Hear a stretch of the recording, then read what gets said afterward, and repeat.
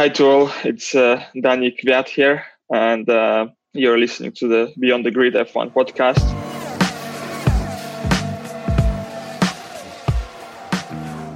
Hello friends, and welcome to another edition of Beyond the Grid. It's Tom Clarkson here, and as you heard at the top of the show, this week we've got a revealing conversation with AlphaTauri's Russian rocket, Daniil Kvyat, coming your way. Before that though, I do hope you're all keeping fit and well and managing to stay positive in these difficult times. Hopefully it won't be too long before we're all racing again, but in the meantime, we have an hour of escapism coming your way. Now, under normal circumstances, Danny Kvyat would be about to celebrate his 100th Grand Prix. But there's way more to this guy than mere numbers. He's a driver I've always admired because he's a bit different.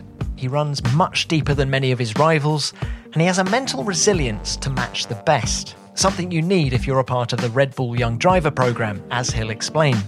Of course, Danny's always been quick, as his 3 podium finishes will attest. Just 2 more corners to go here at the Hungaro Ring. It is for Danny Kvyat, a first ever podium in Formula One. Congratulations to him. Well done, Danny. You know what a podium means, so great job today. He stacked up well against Jean-Eric Vergne in his debut season at Toro Rosso, and he then outscored Daniel Ricciardo when they were teammates at Red Bull Racing in 2015. Yet he was out, demoted back to Toro Rosso after just 4 races of 2016 in order to make way for Max Verstappen. After, of course, those famous torpedo moments in China and Russia. Over the next hour or so, we'll talk it all through, including that redemptive podium in Germany last year, his sabbatical as a Ferrari development driver, his thoughts on Red Bull advisor Helmut Marko, and even a little bit of classic literature. Yes, you did hear that right. Given the current conditions, we were talking remotely, Danny in his bright Monaco apartment, me in the less luxurious surroundings of my kitchen. I hope you enjoy our conversation. Danny, it's lovely to have you on the show. Thanks for your time. We're having to do this remotely, of course, via Zoom. Hello, and where are you?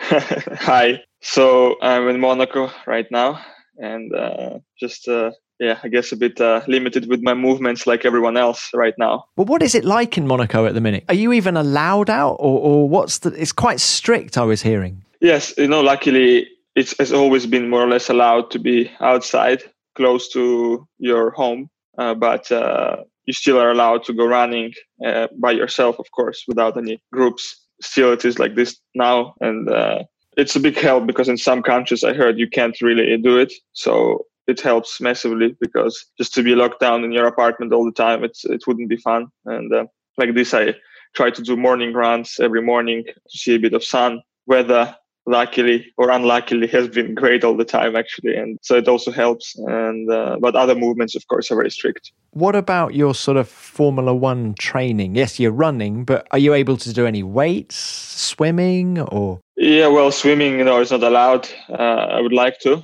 Especially the sea looks very inviting right now. It's warmer and warmer every day here. But ordered a lot of weights, a lot of elastic bands, and able to do that. And it helps a lot, to be honest, than running. Still can do plenty. Try to run sometimes a bit more than maybe what's allowed, but still it's important to keep in shape, especially here in Monaco, it's quite calm. So those kind of things. To be honest, it's actually good way of training. A lot of time spending training, a lot of time for these things which we never really have time for. And now I feel like actually really fit in everything. So it's quite cool in a way. Now, what about a new skill? A lot of people are saying to me, I'm using the lockdown to learn a new skill. Have you managed to do anything? Yeah, well, I got an electric guitar, which I never really touched until lockdown. I knew how to play a bit of classic guitar. And so I tried to practice as much as I could now electric guitar, and it's quite cool. It's a lot of fun, and there are many YouTube videos, YouTube tutorials to teach you some new stuff, and I'm really enjoying it. Some new songs, I like a bit of heavy metal, AC/DC, Metallica, and stuff like that. But try to keep the volume down because of my neighbors, of course. So I was just going to say, how are you getting on with the neighbors at the minute? No, well, I messaged them and I said, look, guys, I got an electric guitar here and amp. And if it's too loud, just text me and let me know. But I try never to play after 11 p.m., of course. And not start at 6 a.m, Yeah. And so it's okay. They said, look, during the day, honestly, you can do whatever you want, just no problem. So I actually can quite free with that. How much are you missing driving? Quite a bit, to be honest. Of course, not being able to do it, not even karting, not even something like that, because normally if there is a big break in the winter, I can always go karting not far away from Monaco with a friend of mine and have some fun. But right now, really, all I'm left with is a small simulator, and it's not. It doesn't really feel like reality. So I try to learn like new tracks and just have some fun. Learned the long version of Nürburgring in the beginning of the lockdown. Now I'm quite familiar with the track. It was not easy to learn every corner on that circuit. There are so many corners. I think there's 175 or something. So you've never driven the Nordschleife in reality, only on the sim? I never drove, but with my father once, we went with his car. He was driving because I was too little still to drive a normal road car. And we just did one touristic lap, and it was just, I can't remember, of course, any corner just from one lap. And until then, I never really touched it. And then I just said, okay, let's try to learn something new now that you have time. And now I can do maybe 3 or 4 laps in a row within like half a second. And it feels quite nice. It's a very extreme track. God, that's amazing. If you can do them within half a second, crikey. Nick Heidfeld, back in the days when he was at BMW Sauber, did 3 laps of the Nordschleife in a Formula One car. And he said it was amazing. They weren't on proper race tyres. So he said he couldn't completely go, flat out. But he said it was amazing. Yeah, I mean, with F1, I don't know, there is this couple of really banking corners. I don't know, you would have to really compromise the ride height a lot there for sure, because the track also must be quite bumpy. And for that reason, I think it must be quite tough in an F1 car, but I bet he had a lot of fun. Now, under normal circumstances, you would have been celebrating your 100th Grand Prix this month. It's mad, isn't it? I know. Yeah, I was looking forward to that, actually. You've already done 100 Grand Prix. Well, you haven't, but you should have already done 100 Grand Prix. It's amazing. Yeah, I know. I was looking forward to it, actually. It's a nice number. And, regardless, it's already quite something, to realize that you've been for a while in the business. And it's cool. I just can't wait to start racing again to reach that number. 100 Grand Prix. That's more than Jackie Stewart, that's more than Jim Clark, that's more than Sterling Moss, more than Juan Manuel Fangio.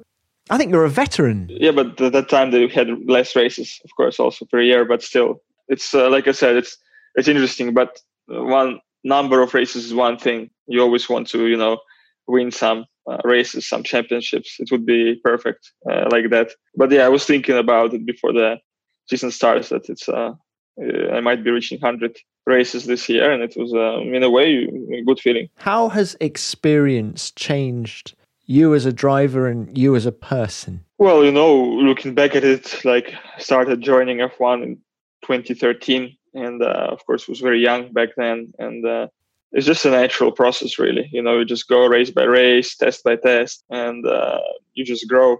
In a way, it's automatic process, but also it's what you make out of every experience. It's important to analyze things deep enough, not too deep, in my opinion, and get better every time. Every year there is something new. Every year you're able to, you work with a new car, new engineers. There is new tires, new chassis, new aero maps and stuff like that. And you always need to figure out what's the best for you, for the car. You always need to try and always stay on top of your game, Does anything about Formula One surprise you now? It's hard to surprise me now with anything, I think. So I've seen enough, not enough, but I've seen quite a lot in F1 these years. It's an interesting sport / business, and it's a very competitive environment, and it's interesting. Surprised now?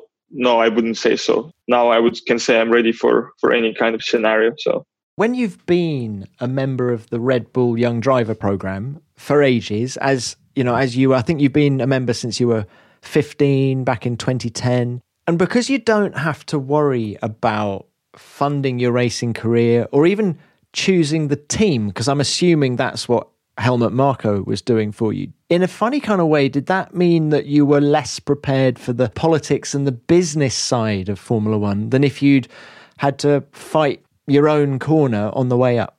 No, it's not as it looks. To be honest, we always, first of all, Helmut or Dr. Marko, like you call him. Do you still call him Dr. Marko? No. You call him. I said Dr. Marko. I call him Helmut. Oh, okay.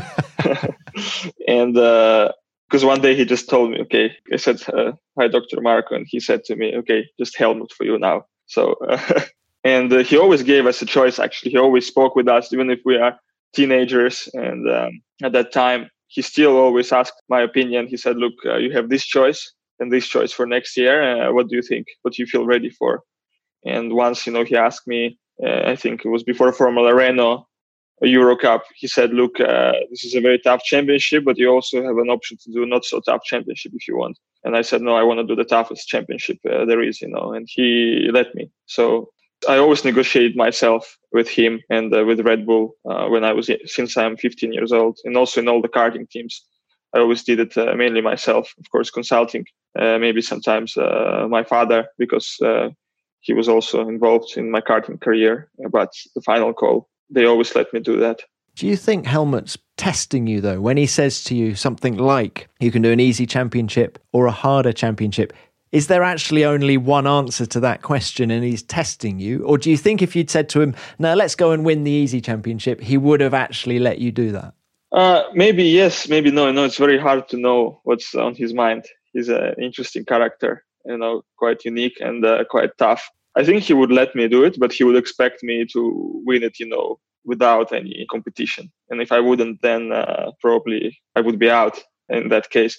So, but I always wanted the toughest competition and always wanted, to move forward.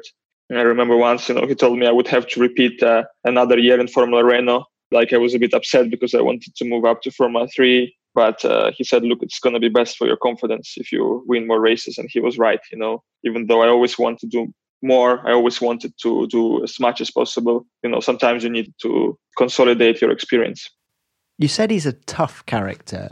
How much pressure did he apply on you on the way up? I mean, were there sort of threats? If you don't achieve X, we won't be supporting you next year. Did that sort of hang over your head? Not just next year. Sometimes he would call me and say, look, if next race you don't improve, you're out.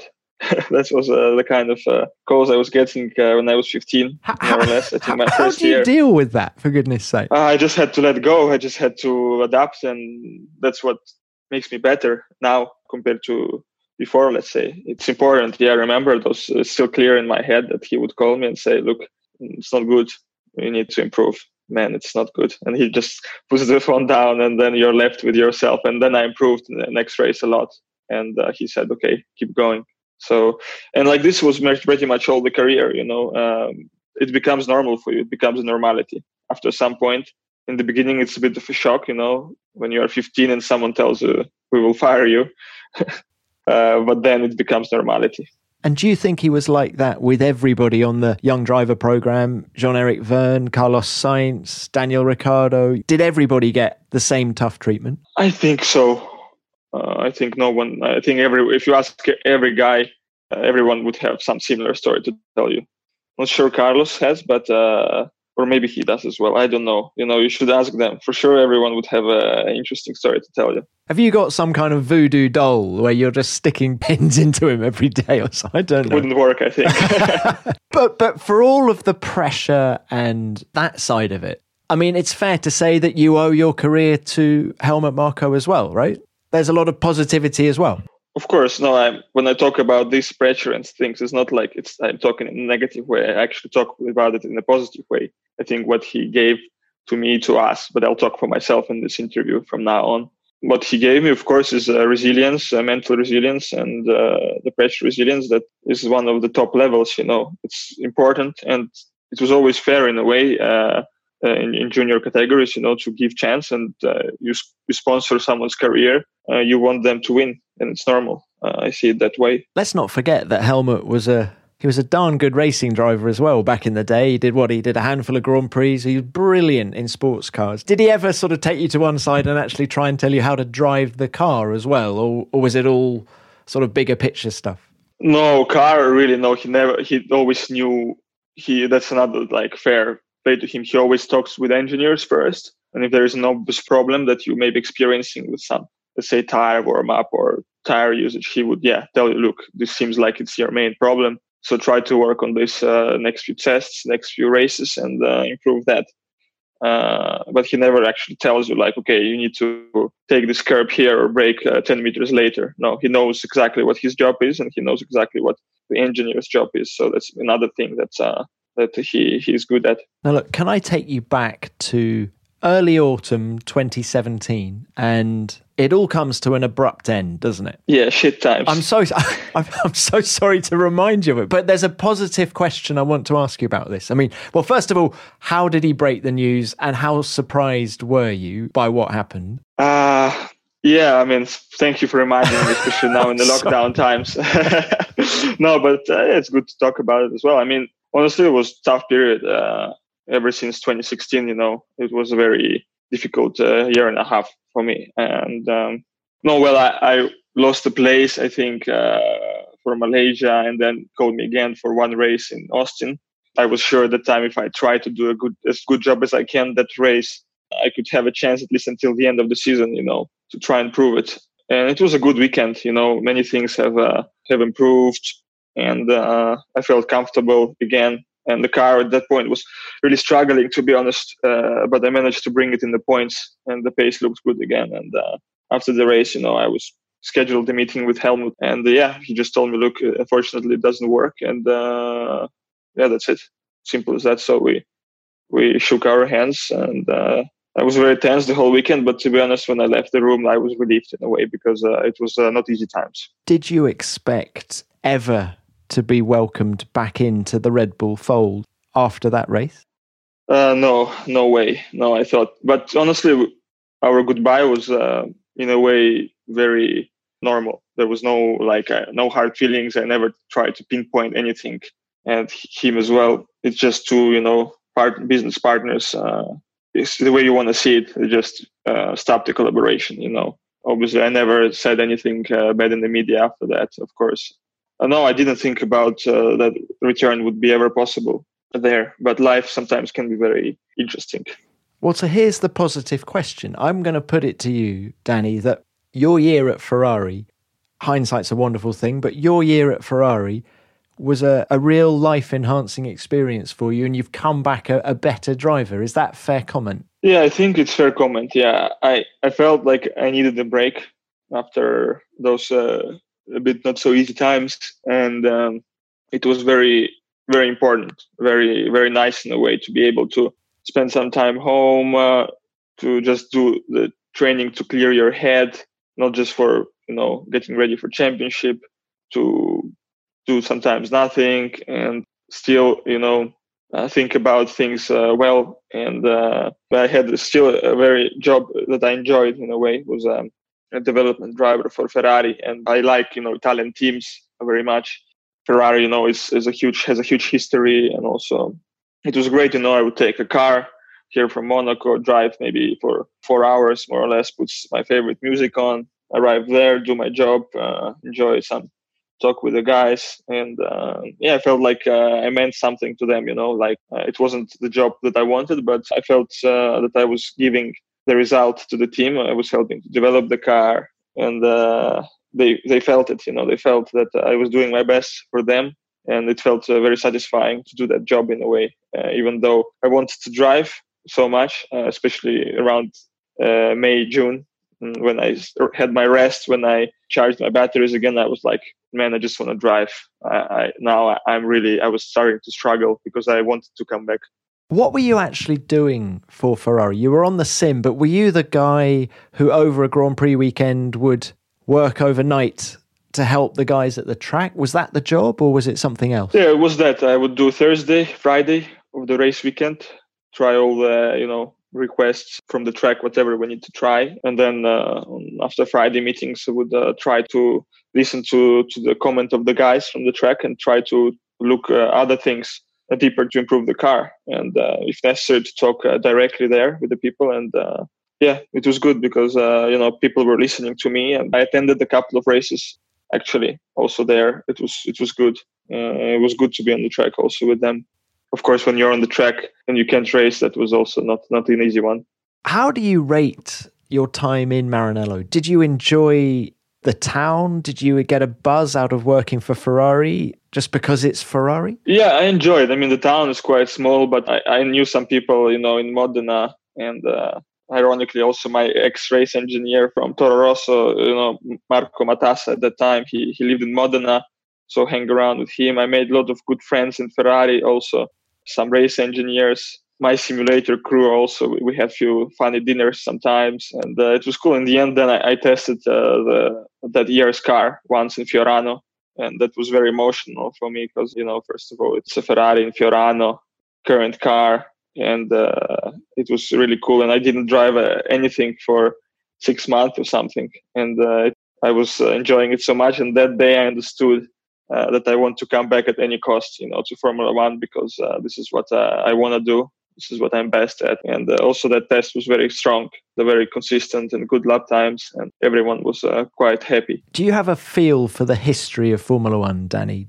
When you were pulling out of the Shell garage at Fiorano and pulling out onto the hallowed tarmac, did it go through your mind that the Villeneuves, even the Ascaris and all these people had driven on that same bit of tarmac? Did it mean anything? Yeah, it did. I remember I was very nervous at the breakfast. Like, I could manage to eat only like one croissant with some coffee, and that's it. I couldn't eat more. I just couldn't wait to get in the car at that time. And I was quite nervous, and I thought, okay, just try not to spin on the outlap or something like that, because I didn't drive the car for a while. I was a bit worried. But luckily, I went on track and I just started to brake later and later, and it was good. What kind of a track is Fiorano? How many corners is it? It's a short lap, isn't it? It's quite short, yeah, but there are many kinds of corners, a bit of medium speed, high speed, quite low speed. So you got a bit of everything. It's good enough definitely to do a little test, but, of course, it's not Spa, Francorchamps. Yeah, sure. You say you really wanted to come back to racing, particularly Formula One, but did you think about racing anything else? Did you look at IndyCar? Did you look at sports cars or Japan? Or I looked into it, but it wasn't, the thought about it wasn't making me excited. It wasn't making me happy. I felt like I have a lot of unfinished business in Formula One. And yeah, of course, there was talks in different also areas, but I always wanted to, only Formula One. I was even considering, to stop completely if I don't get a Formula One deal again. And was the option to stay at Ferrari for 2019?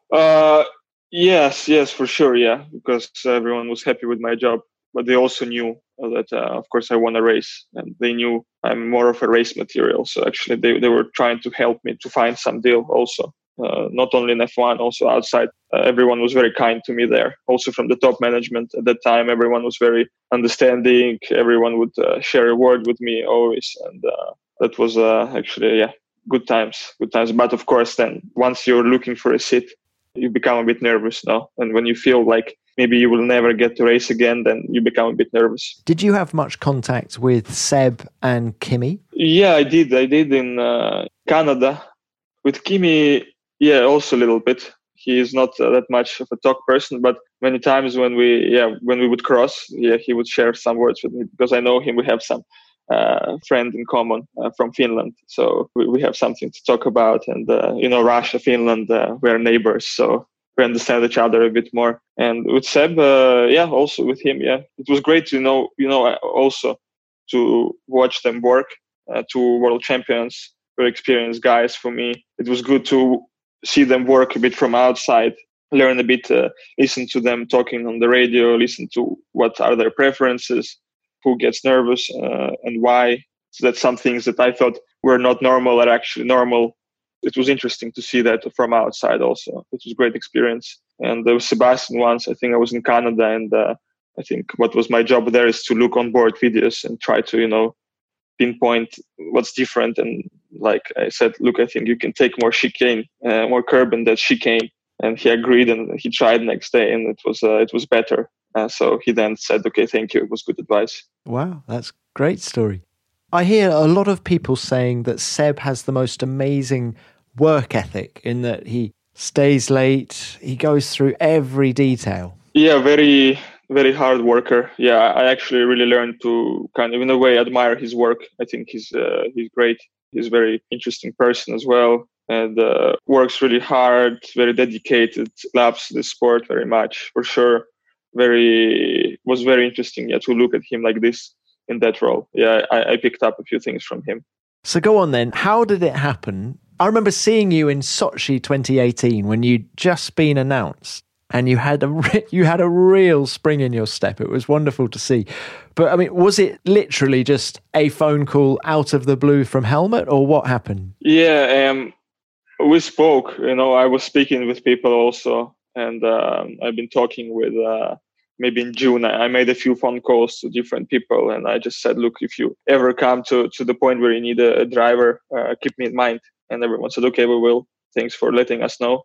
And sorry to interrupt, but was that just Helmut, or was that other teams as well? No, other teams as well. Other teams. And, I was talking with other teams as well, but it was not even like 50%. It was something like, maybe let's see here and there. And I was like feeling like, it's not going to become anything real, But then, with Helmut is always very direct, and he just, called me when all these things with Daniel leaving Red Bull and so on started. And then he called pretty much the next couple of days and said, look, let's have a meeting. And we had meeting in Graz, and it was quite a long meeting. And to be honest, we kind of, when he called, I knew that it's 99% done, because he would never just call, just to have a meeting. And we spoke some details in that meeting and discussed, possible options and requirements. And it was good. It was a good chat, and I was back. And that was during the summer break then of 2018? Yeah, that's correct. Oh gosh, you really did know quite a long time before we knew. Yeah, well, I mean, still, it's like we had meeting, but then there are a few other details to settle and so on. And then more of contractual things. And in terms of signed contract, wasn't too far away from the announcement, actually. Now, I said I think you've become a better driver, and you didn't disagree. Where do you think you've improved in the last 18 months? It's hard to say exactly where, but I think just was necessary to have a mental break, mental charge, because I had everything in my career developed very fast. A lot of things happened very fast, faster than I expected them to happen. And sometimes it's just nice to have a break and look at the whole situation a bit from outside. That's what was necessary for me, because I was a bit falling out of love with Formula One, with the sport in general, the end of my first, career. And then to regain the passion, to regain the love and fire for your sport was very important. And now, I have plenty. So it was very, meaningful year. I think that's the thing. And just to be able to be a bit more mature, to judge the situations in a better way. And even when something goes wrong, because sometimes it's unavoidable, just to be able to get out of those situations in a better way compared to how it used to be for me also was important. Do you think there is a chance of you ever getting back into Red Bull racing? When we're giving our chat, everything in life is possible, absolutely. After what I've seen, you can never say no to anything anymore. Of course, now what I also learned is that you don't want to be, dwelling or dreaming about the thought all the time. It's just important to focus on your job that you've been assigned with. And right now, what Red Bull has assigned me with is to, deliver best results possible for AlphaTauri. And that's what I'm going to focus on. And this life shows, everything is open to you if the results that you deliver are good enough. Now, look, I wanted to ask you about some of your teammates. So let's start with your current teammate, Pierre Gasly. In fact, there's a lot of parallels between you and him, the sort of snakes and ladders of the Red Bull Young Driver program. How quick is Pierre? I think, Pierre is very quick for sure. I still didn't actually understand him very well as a driver. still think that it will be interesting because I haven't seen the full picture still, but for sure, very quick guy, especially on one lap. Very comfortable. And again, it's depends a lot, what state you are, what you drive for. And he really showed great speed. And I always knew, and that's what I always heard of him, that a very fast guy, especially in qualifying. What do you mean by the full picture? You think you haven't seen the full picture yet? I just don't think now to do a full year with someone is a bit different. When you start from zero again, this year is not very full, but yeah, it doesn't really matter. He always been fast. For sure, I expect him to stay very fast this year too, when we start again. I was just quite surprised that he didn't manage to deliver the same performance in Red Bull Racing. This is what I mean maybe by full picture. I think it was a bit surprising for me. What, because you think he's got the talent, but just couldn't deliver in the pressured environment? Or it's hard to say. Like, again, I don't have full picture about him. I don't know him well. I don't know well how, a person reacts in different situations. That's what I meant probably. For sure, everyone has talent and enough speed. Most of the drivers in F1 have that deliver. And then, of course, the environments every team is a very different world, and it's hard to say. That's the only thing maybe I didn't understand very well. It's better not to think too deep about this. I mean, Danny, you say every team is different. And is Red Bull Racing very different to AlphaTauri? Because, you share the same motorhome. I'm surprised to hear that. Well, it's different because it's, top team. It's you fight normally for higher positions. That's what different. And also, normally, historically, they've been faster car than our car. Also, it's quite obvious statement, but that's the way it is. In a way, it's same. In a way, it's different because in the end, what you have to do is just drive the car. So that doesn't change at all. Then the environment around you is a bit different, yeah. Is it very different being in an English team versus an Italian team? I think it's different, yes. I think Italians and English guys have a bit different mentality. It can work very well, I think, together if you make it work. But yeah, for sure, it's normal, that it's a bit different approach, English guys are a bit more precise, detail-oriented, but a bit more cold in the way of interacting. While, in the Italian team, there is a bit more of heart, a little bit more emotion involved, a bit more home-like atmosphere in a way. But in the way, both ways can work very well, I think. So what about Alex Albon? What about him? You've done half a year with him. The poor guy, I think, hadn't even sat in a Formula One car prior to pre-season testing. But I mean, did he impress you? Yeah, also of him, I don't have actually full picture because, again, I did just half a year with him too. But I kind of enjoyed working with him, to be honest. Quite easygoing personality and, good, sometimes good jokes, sometimes not so good. Fast guy, for sure, very fast guy, everyone. But when you come, in Formula One, you have this rookie flow, everything comes easy to you. I think he's going to discover more and more of this world, but he also has room, because he's been a rookie last year. He has room to even improve more. So I think he has a big potential for sure. Were you very frustrated that it was him and not you that got to replace Pierre Gasly in the team? Well, let's put it this way. I wasn't happy for sure. I cannot say that when I heard the decision, I fully understood it and I fully agreed with it. For sure, I was a bit like, it doesn't sound right. But if you look at it in a way, it can make sense. I've been there already and they need new blood always. They need to promote young drivers. This is what Red Bull does. No, it's okay. In the end, after a few days after that, I took and accepted the decision. Fine for me. I know my job. I know what I have to do, what I was hired to do, and that's what I'm going to do. So it's enough for me like that. And is Carlos Sainz, moving on to him, is he the guy on the grid that you know the best?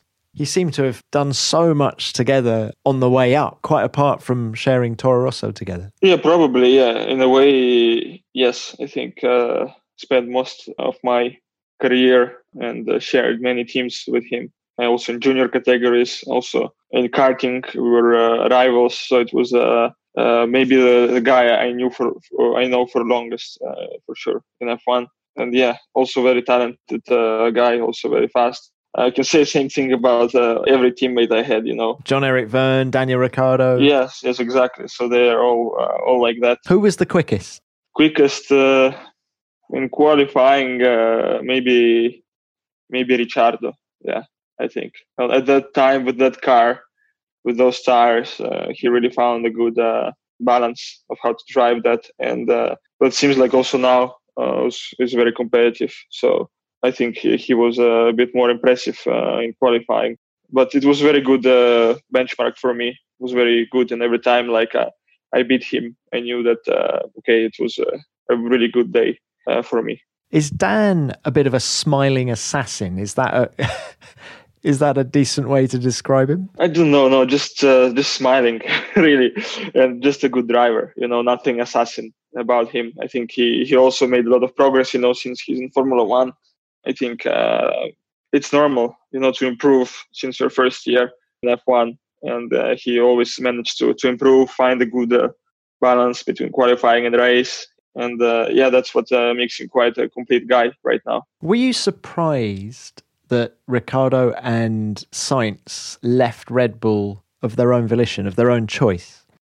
It's hard to say. I think it's more complicated than that. Again, I don't want to dig into someone's past stories. There must be reasons for that. There must be motives for that we don't fully know. And I don't know. I'm surprised. Maybe no, in a way. Well, look, can we just talk a little bit about your past? Because it's a fascinating story, Danny. First of all, do I pronounce your hometown, where you were born at least, Ufa? Is it Ufa? It's more or less that. It's Ufa. Ufa. I mean, how does a kid born in Ufa ever want to become a racing driver? I've looked, you've got an ice hockey team, you've got netball, you've got all these things going on, but Formula One? Yeah, well, I mean, the story goes like this. It's I moved to Moscow with family to study when I was 7 years old, more or less. And there, on the way back from school, every time we drove home, there was a rental karting center. And I was always curious to see what is that, because I always wanted to drive the road car. Sometimes I always ask my father, please let me drive the road car. I want to drive it. And he said, look, let's try this then. It looks like a little cars. And I tried that, and it was immediately quite fast compared to people who were going there maybe already for many months. People who worked there, they said, look, you look quite fast. So let's try to work on it. But I mean, was Dad interested in cars? What was his job? Was he involved in any way in the motor industry? Or no, he didn't, I think, even know what Formula One is. He has nothing to do with the cars whatsoever. Just had his local business in Moscow, and that's about it. So he didn't really know much about cars, to be honest. So I've just started by chance like this. Just no real background in there, like many other drivers I know. They start because it runs in the family. In my case, it's really just started like that. So tell me about this decision to move to Italy, because given that there's no history of car racing, it seems an even bigger step into the unknown than I originally thought. Well, yeah, of course, it was a huge step, to basically immigrate into another country for a sport of racing. And because once I was already doing some races in Italy, and we could see that, the competition level is so much higher, and there is 100 people a race, maybe there is 25, 30 in Russia. It was still a good championship, and I think now in Russia the championship is much better than it was in the past back then. But at that point, we were like, we need to move to Italy to drive on consistent basis there in Italy, in France, in Spain, to become better and to be more noticed also. Were you getting any advice from people within Russia at this time? Did Vitaly Petrov, was he helpful in any way? Or? No, I didn't know Vitaly at that time. He was still racing, I think, in Lada Championship at that point. He also started late, and I only heard of him first time actually when he was winning some races in GP2. At that point, I only heard about him. But at that point in Russia, really, who was helping me? My first trainer, Pavel Gushkov, he was there. And he said, look, I also think that you overgrown a bit here, the level. You need to try and win races in Italy. Then it will really make you better. So because there is history of people who tried to race in Europe from Russia, but it never quite worked because they didn't live there. And we said, okay, we take it to another level, and we moved there to Italy full time. And rarely went back to Russia, or did you commute a little bit? Very rarely, to be honest, because the racing was full on in Italy. You know, if you want, you can race almost every week of the year. And I remember it was pretty much like this for me. If I wasn't racing, I was testing with different karts, new tires, testing, try to improve my driving, my team, my kart, and a lot of races on different tracks, northern Italy, southern Italy. So we were driving all the time around the country with my father in the car, like sometimes nights through, like do the race, drive through the night, and next day already driving on some track in the morning. Actually, a really nice bonding time with Dad, I suppose. Yeah, I think so, yeah. We spent a lot of time together, yeah, for sure. And he drove a lot of miles because of me. So you moved to Italy when you were 8, is that right? No, 11. 11 okay. years old. I started 9 years old in karting, actually, and then only 1.5 years in Russia and then Italy. Okay, because I was going to say, do you actually feel more Italian or more Russian? Still, Russia is a big part of me, and still it's the language that's original in me, and maybe most thoughts, they still come there. But I spent a lot of time in Italy since I'm young, so I got a lot of features from Italians. I spent a lot of time with Italian guys, Italian teams, and it left a huge mark. But it's a huge part, of my heart for sure. That country, I love both countries. So, can you just tell us a little bit about what it was like to spend the first 11 years of your life in Russia? I mean, what was it like in the late 80s? In the what is it? The late 80s. Yeah, in the late 90s. Yeah. Well, before you were born, what was it like? No, what was it like in the late 90s, early 2000s? It was Boris Yeltsin and then Putin, of course. Yeah, I can't remember that. I remember early 2000s. How was it? I don't know. The country has been going through some changes, I think. I think now it grew quite a lot. It became always more and more modern. If you look at the country, always felt like it was a little bit behind in the beginning of 2000s, but now, like technologically talking, but now it feels like it's more or less, it's more advanced, like Moscow and St. Petersburg are the cities where people go comfortably as tourists. And was it sort of Ladas, Trabants, Skodas everywhere? Can you remember any of that? Yeah, I remember. Yeah, many Ladas, and now, not so many anymore, for sure. They looked a bit out of date, but now there are new cars producing, luckily, so they look a bit better. You weren't tempted by did you say that Petrov did the one make Lada championship? You weren't a one-off appearance? I don't want to lie about his past, but I think he did Lada. So also quite impressive career he had. He started in Lada championship without karting, nothing, and the guy made it to the podium in Formula One, so quite an impressive story too. I think you should talk with him next on your podcast. Yeah. But I mean, because you were always on the road, quite literally with your dad, I guess there was quite a lot of homeschooling. Is that what happened? Yeah, there was a lot, and he would always be angry with me. He said, "Look, you can't study for shit. Like just Dad would say that. This. Yeah. Just look, I let you do karting, but you need to study." So he would examine me, on history, on maths, and on other things, and he would say, "Look, it's lucky you know how to drive the car." So, but it was hard. It was hard to study on the track sometimes because I just had no focus, no spare brain to study. I would be thinking always about this corner, that corner, what setup we should go with, what tires we should go with, and that's what was on my mind. I was a lot more interested in what was happening on the track than in school, but I still managed to study quite a bit. Some things stayed in my memory, and it's challenging, but you have to manage somehow. So where did your passion for classic literature come from? Because, I've spoken to you before about War and Peace, Tolstoy, but also Dr. Zhivago, Pasternak. There's all sorts of books that you've read. Is it true that you're now reading Marcus Aurelius? Yeah. Is this a passion that's come from your dad, or where? Is it? Do a lot of Russians read classics?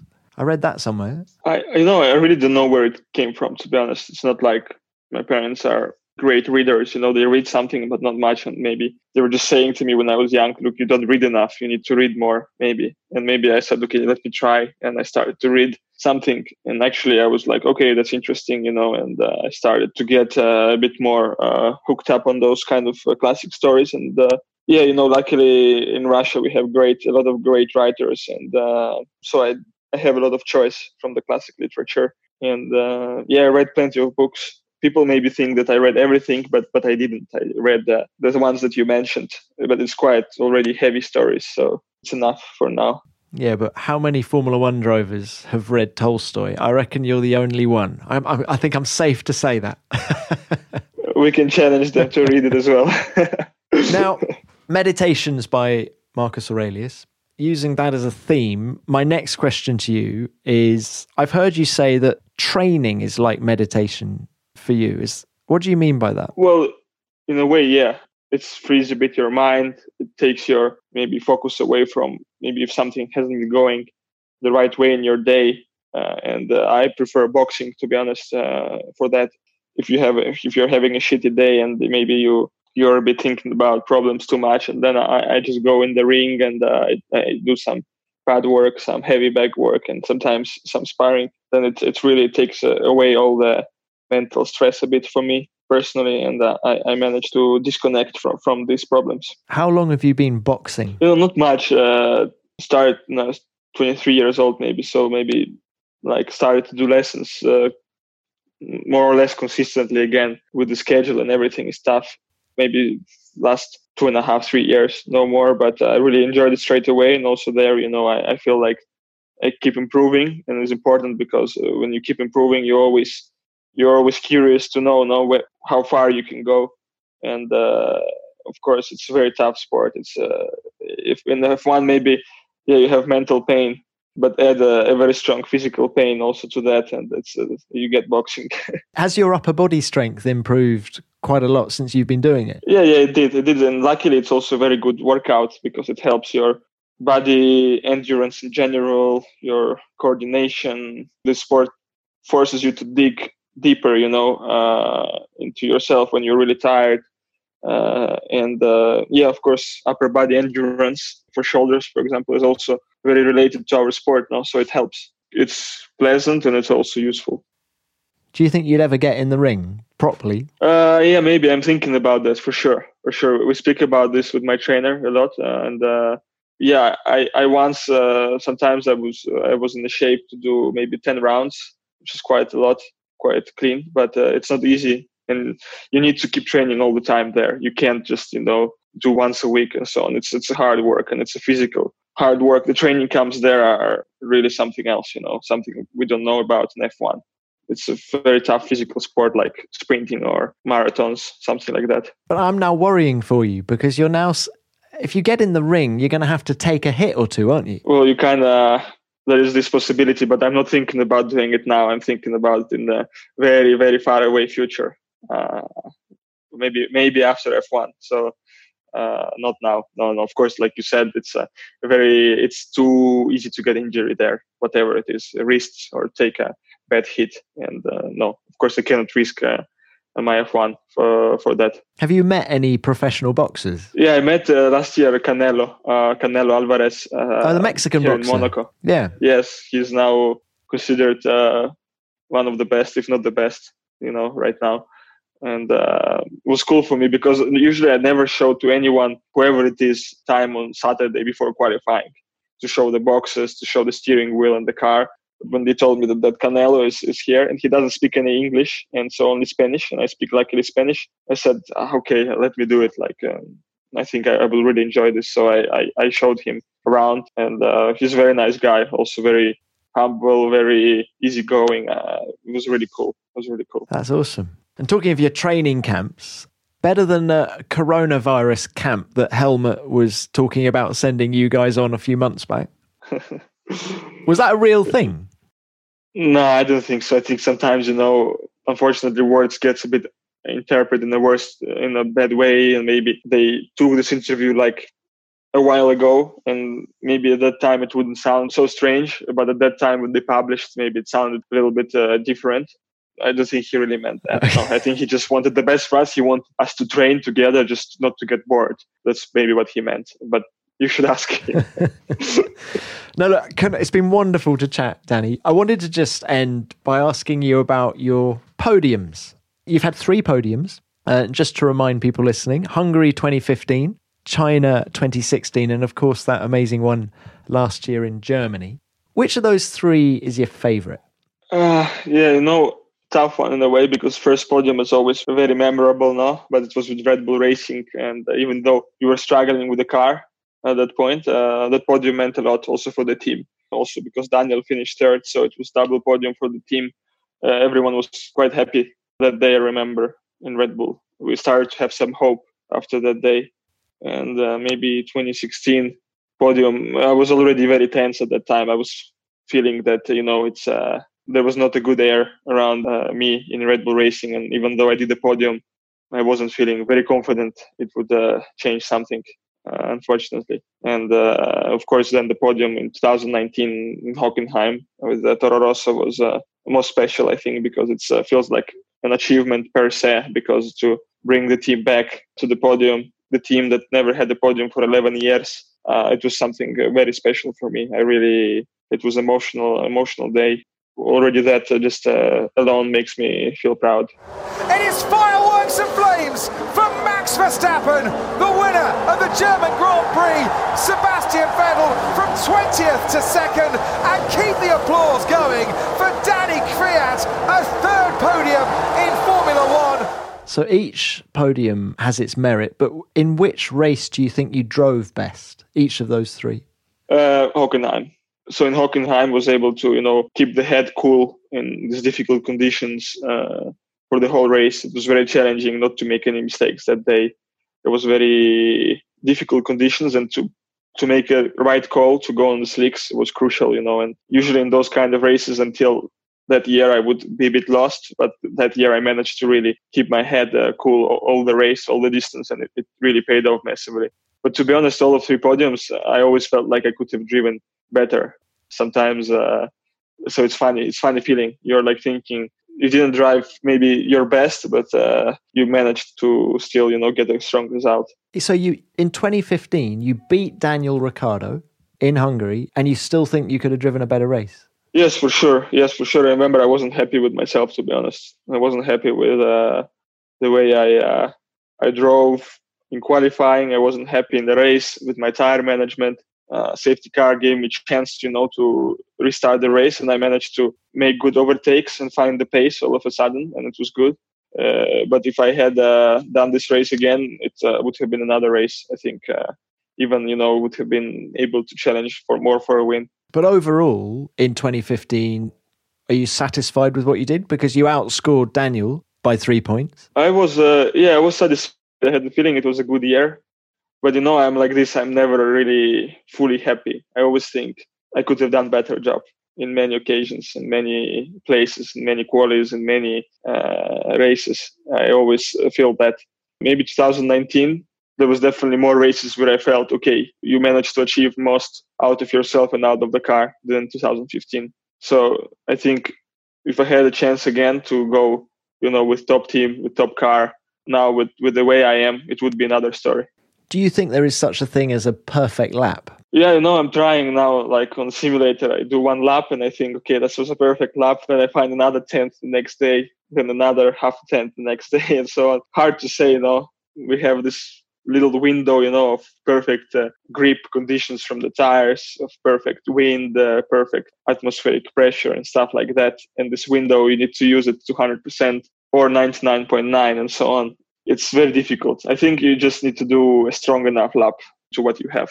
Wow. Do you think fatherhood has in any way changed your approach, made you a better driver since the arrival of... In fact, it was Hockenheim, wasn't it? The arrival of your daughter. Has it changed your approach in any way? It was also a special day because of that, of course. I wouldn't say it changed my approach on the track. No, you're of course realizing that you're a father, and that maybe changes your mentality a bit. But once you're on the track, you keep working on your, racing driver skills. So it doesn't really overlap your personal life and what happens on the racetrack. But in life it did. Yeah. And now that you're a dad, does it make you appreciate even more the sacrifices that your own mum and dad made for your career? Moving to a different country to support your karting. I mean, it's an extraordinary thing, really, isn't it? Yeah, of course. Yeah, of course. I will always, be grateful to my parents for what they did for me and how much they also sacrificed to move with me, my mom and dad, to Italy with me and start something completely new. It's not easy. Also, for me, it wasn't easy to change the cultures so much. One day you're in Russia, and then the next day you're between all the Italian people, and it's quite different, but this whole journey has been quite cool. Do you think if you hadn't become a racing driver, you would have sought a life outside Russia anyway? Oh, I don't know. It's hard to say. I think I would always like to travel the world, but I don't know where my base, would be. You always find your place of where your heart, where your soul belongs. Many people in the world, sometimes they move to another country because they feel like they want something new. It's normal. But in my case, it was more of a professional call. However, I don't know. It's too hard to say where I would be now. There is everything happens for a reason in the end. Where do you think your soul belongs? Right now, it's here in sunny Monaco. But Italy maybe is the country where I would like to spend my most time. And in Italy, I really feel happy. Brilliant. Well, look, we're hoping to go racing. What is it? Beginning of July, isn't it? That's the aim in Austria. Because of the lack of racing, it's a kind of weird driver market, isn't it? It's an odd driver market. When do decisions have to be made for next year, do you think? It's very difficult, call, especially now with this, that we are all stopped. Everything seems frozen. It's very hard to say what's really going to happen. We will speak more further on, also with my manager, Nicolas. We will start talking soon. Whenever the time comes, it's still without racing, it would be already, with racing, it would be already a good point to start talking a bit about what might happen in the future. But without racing, really, our hands are tied. So we don't know who wants what and what the chances are. It's hard to say. And I think the same for the teams. Without racing, is way too hard to make any conclusions. I wonder, maybe we'll see very few changes as a result. I was always told, if in doubt, do nout. Maybe. As in, if there's any doubt, do nothing. Maybe it would make sense, because in the end, what has changed while we were not racing? Exactly. Not much. Quick word on this year's car, because of course we haven't been racing yet in 2020, but you did get out in it in pre-season testing. What was what do we call it? The AT01, don't we? What was it like? How did it handle? It was, quite a good feeling straight away. Since we did the filming day, it went smooth.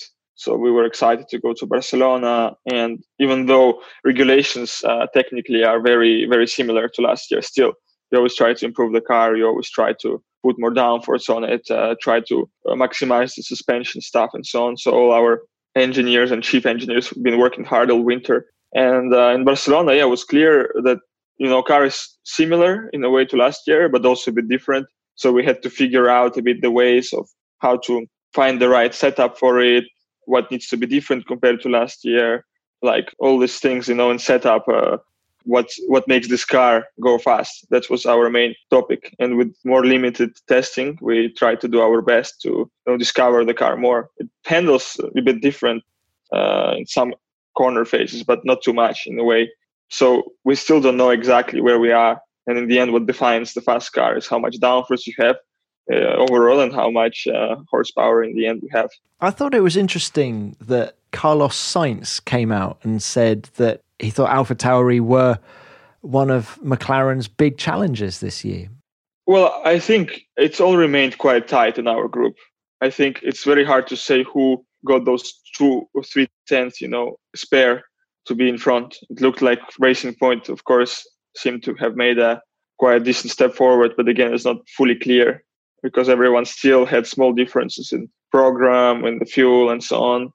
So it's hard to say, but I'm sure we can be close to, like it was last year, it was very close between all of us in the midfield. I think it will stay the same way. It will be very close. I just hope we have enough.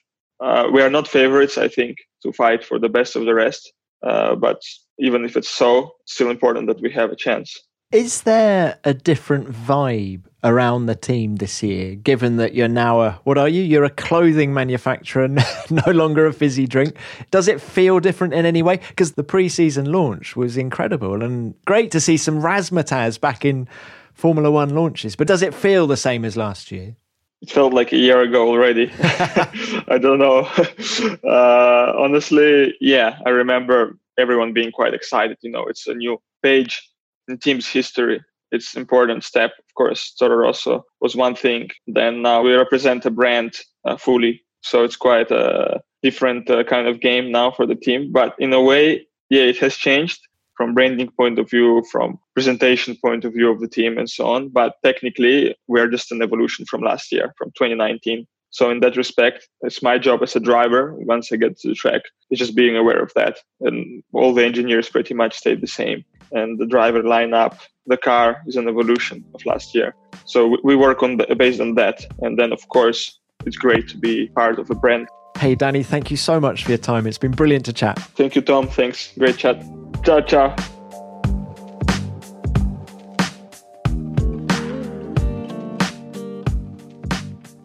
He's so straightforward, isn't he? Danny doesn't shy away from any questions, he rationalises everything and moves on. In fact, it's easy to see why he understands Helmut Marko so well. They are in some ways quite similar characters. I love Danny's insights into Russia when he was growing up, as well as his impressive reading list and his utter dedication to achieving his goals in racing, even when there was no history of racing in his family, or let's face it, in his country.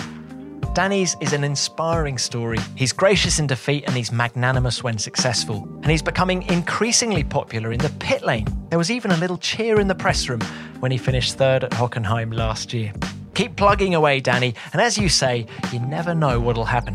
Thanks for your time. It was great to chat. And thanks too to AlphaTauri for teeing it up.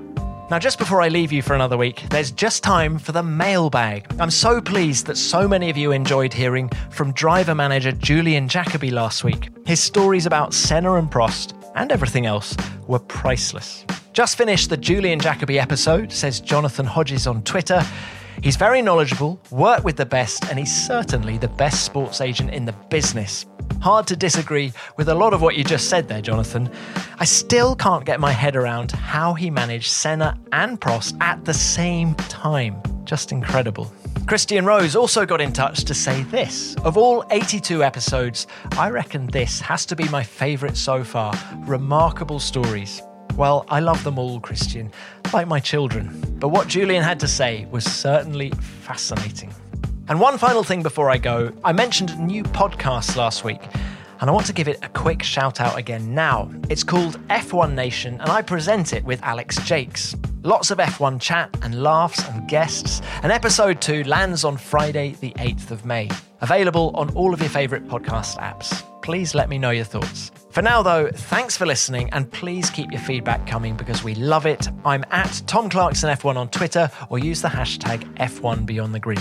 Beyond the Grid is produced by F1 in association with Audio Boom. Until next time, stay safe, keep washing those hands, and keep it flat out.